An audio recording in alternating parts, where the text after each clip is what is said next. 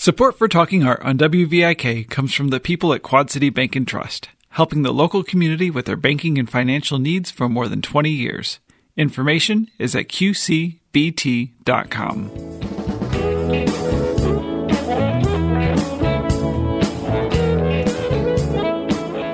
This is Carolyn Martin, and I'm talking art today with Shelley Cooper, Assistant Professor of Theater Arts at Augustana College and the director of the upcoming production, The Threepenny Opera, which will be performed at the Bruner Theater May 5th through 8th on the Augustana College campus.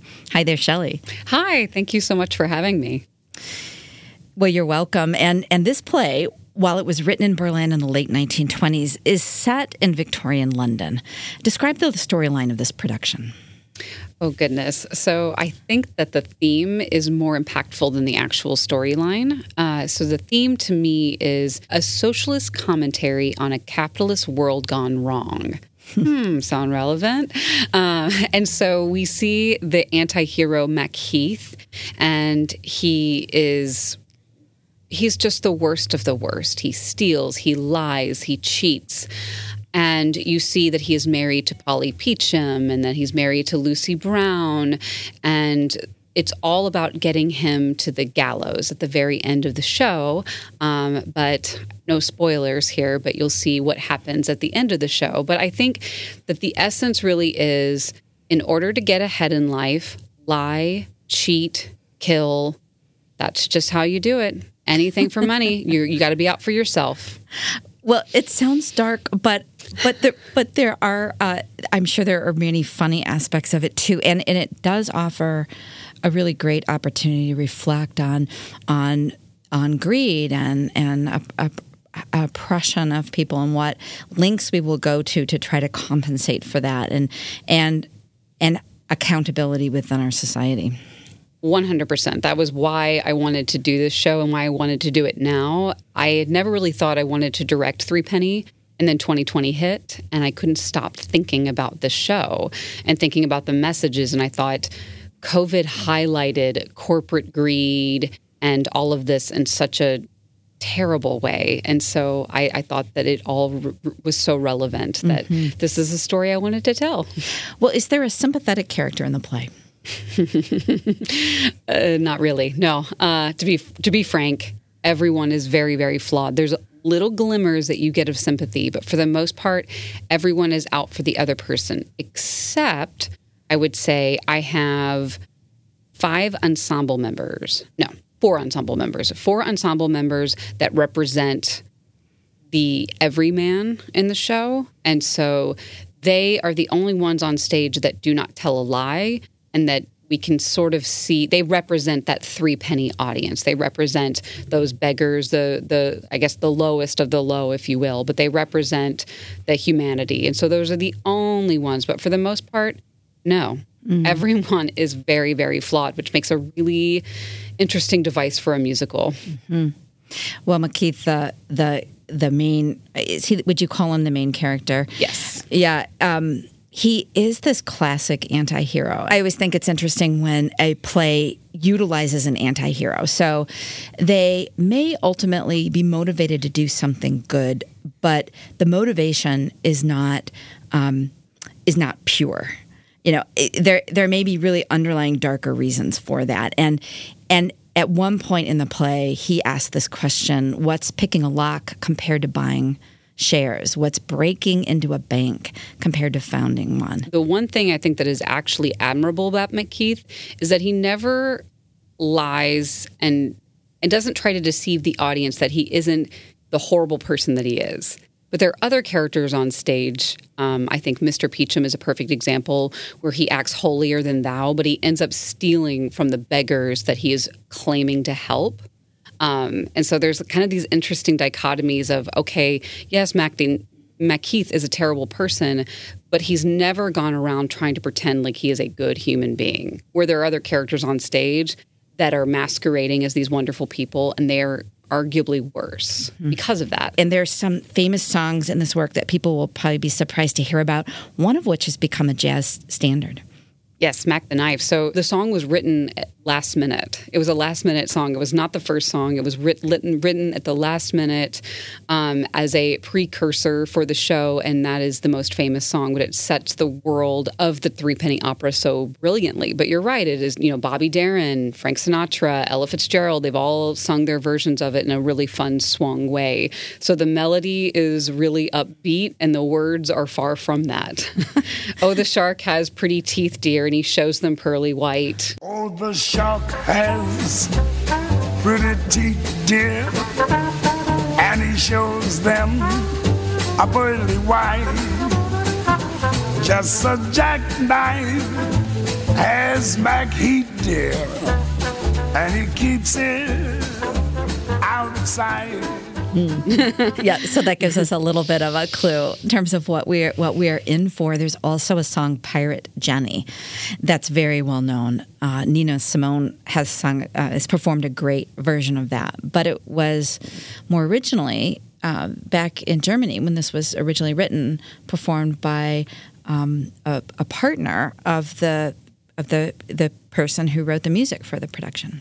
Yes, Kurt Weill's wife, Lotte Lenya, that became her signature song. So in the production, Polly Peachum sings the song, but in further productions, there have been so many different revisions. Jenny, who was the character Lotte Lenya played, sings it. But that's neither here nor there. It's a very, very famous song. It's a wonderful storytelling piece. I think it really gets to... There's a lot of what is not said in that song that I find so delicious and fascinating. The imagery is really great. So I really quite like Pirate Jenny. And Lotte Lenya is an icon. Well, I can't wait to hear it.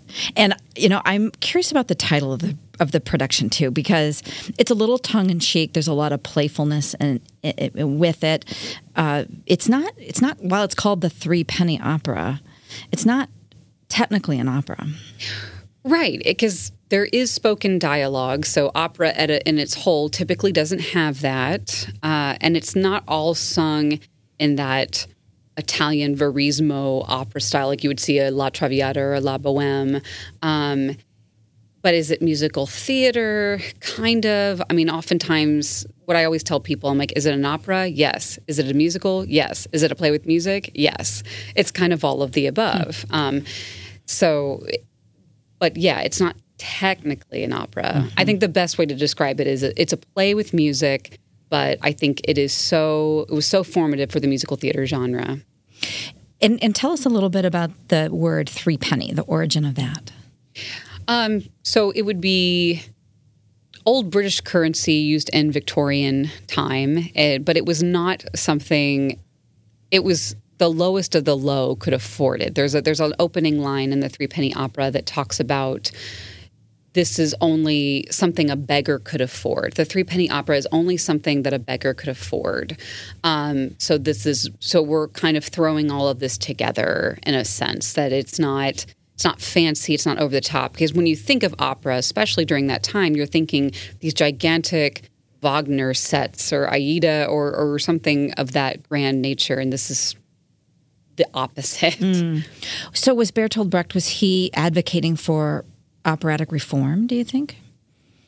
There's definitely an argument for that. I mean, he was advocating for arts reform in general. He had a lot of more outside-the-box ideas on that, for sure, and how audiences and people should take in theater and why we should do theater. Right, and that's part of his concept of epic theater. What did he mean by that term? Epic theater, it's the idea that the audience comes in and they are fully aware they are in a show. It is not one of those shows that you come in and you get immersed in a world and you suspend disbelief. These actors break the fourth wall. I mean, the fourth wall never existed in an epic theater show. They're making eye contact with the audience. So much of it is so much more on the nose, I guess, as I would say, but it's also not there to pull on your heartstrings in terms of sentimentality or empathy, but to teach you a lesson about a greater cause. It was never written as, you can go see a rom-com and it's not going to change your life, but it's going to make you feel good, pull on your heartstrings. Epic theater is the opposite of that. So this is not escapism at all. No. Yeah. No. And the actors sometimes directly address the audience, it sounds like. Oh, yes. I mean, directly addressing the audience. They'll be in the audience. They'll cross and they'll stare.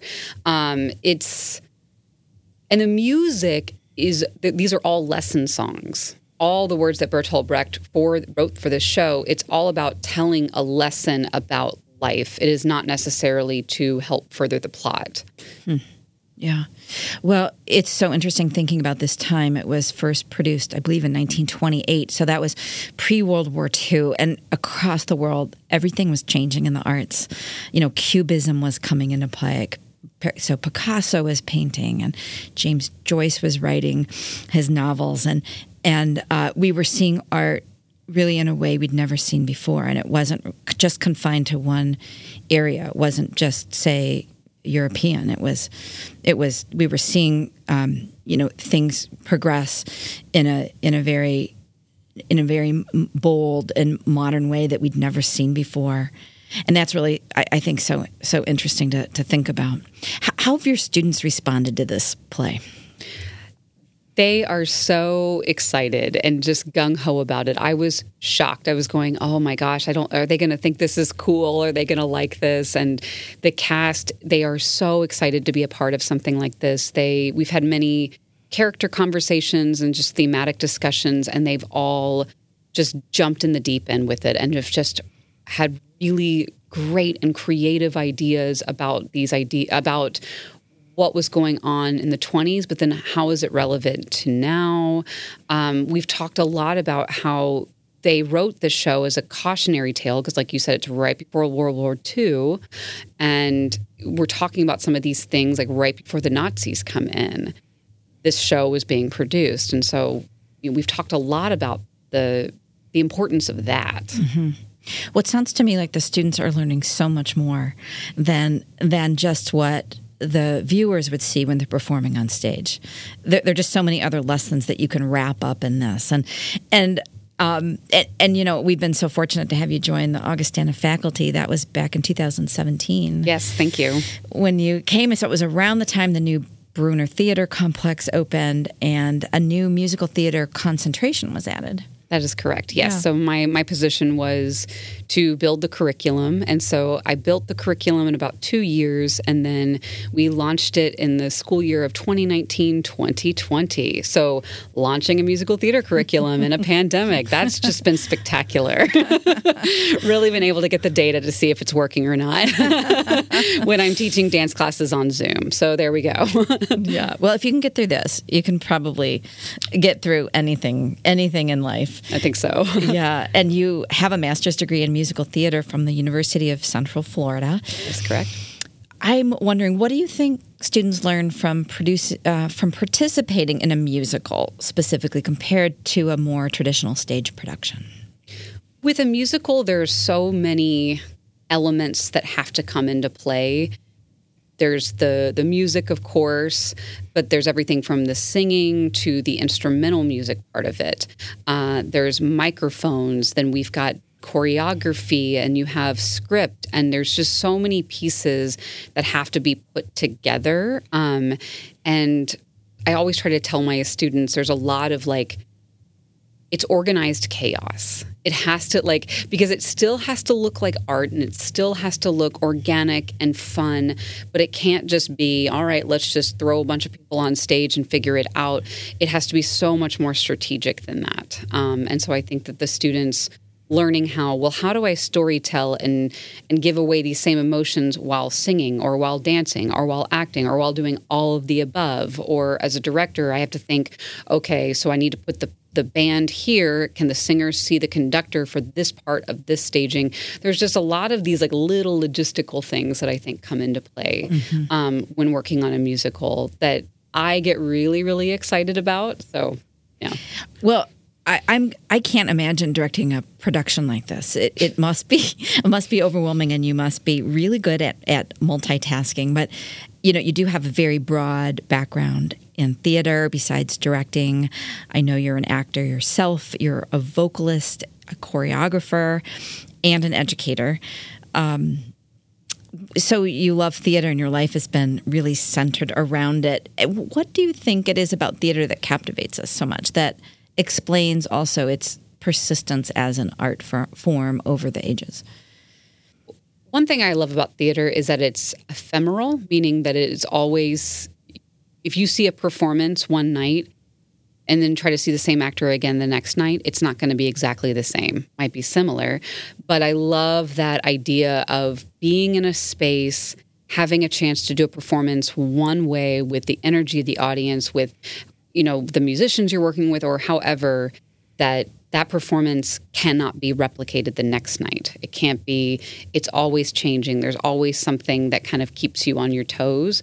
And then also thinking about the audience dynamic, it's a group of people coming from all different walks of life, all different life experiences, coming together for one common goal, which is to view whatever this piece may be. And so even if you all are not having a conversation, you can feel the energy of people around you from these different experiences, different ideas, viewing theater. And so to me, that is what has made why I love the theater. And that's a big part of it. I mean, theater at its core is storytelling, but I love the aspect that it can't be replicated.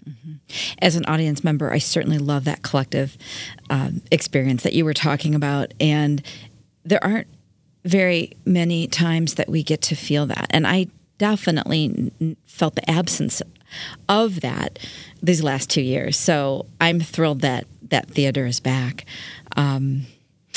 I wanted to ask you about this because you've been very busy lately. In addition to this upcoming production that you're hard at work on, you directed the opera Karkinos several months ago, and I read you also wrote and performed a one-woman show this winter that received numerous awards.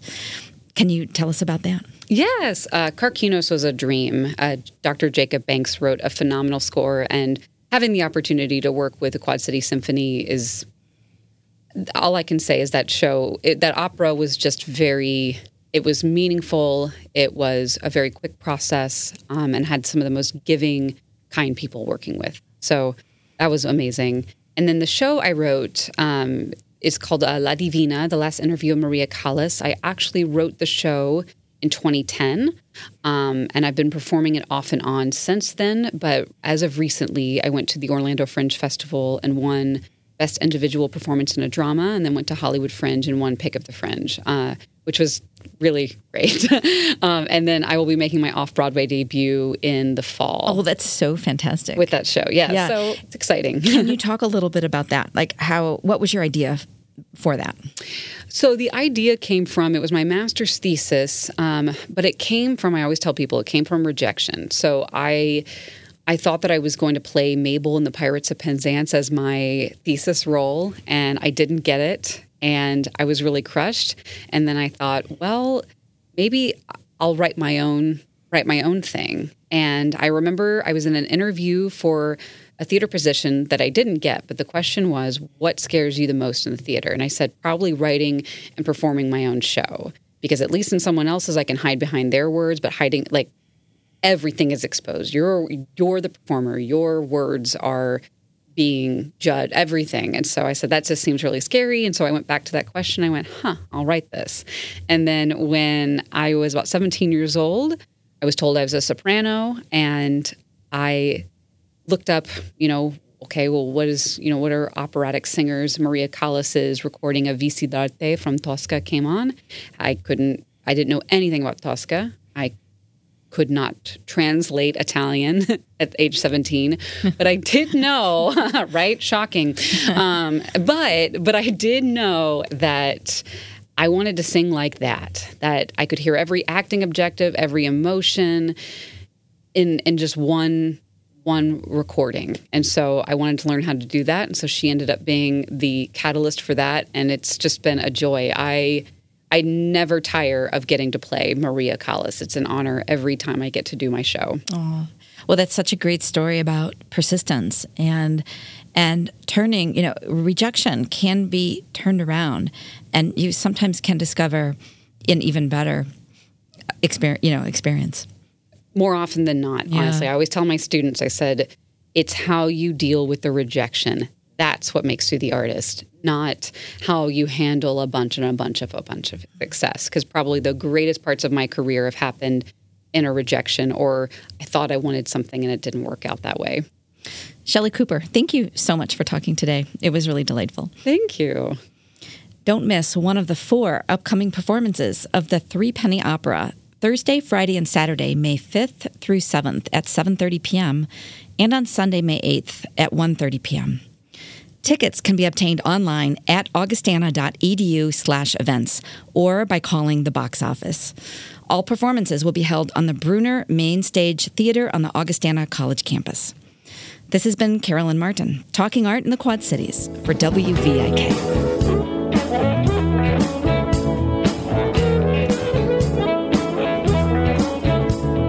Our theme music is provided by a Quad City legend, the late Ellis Kell.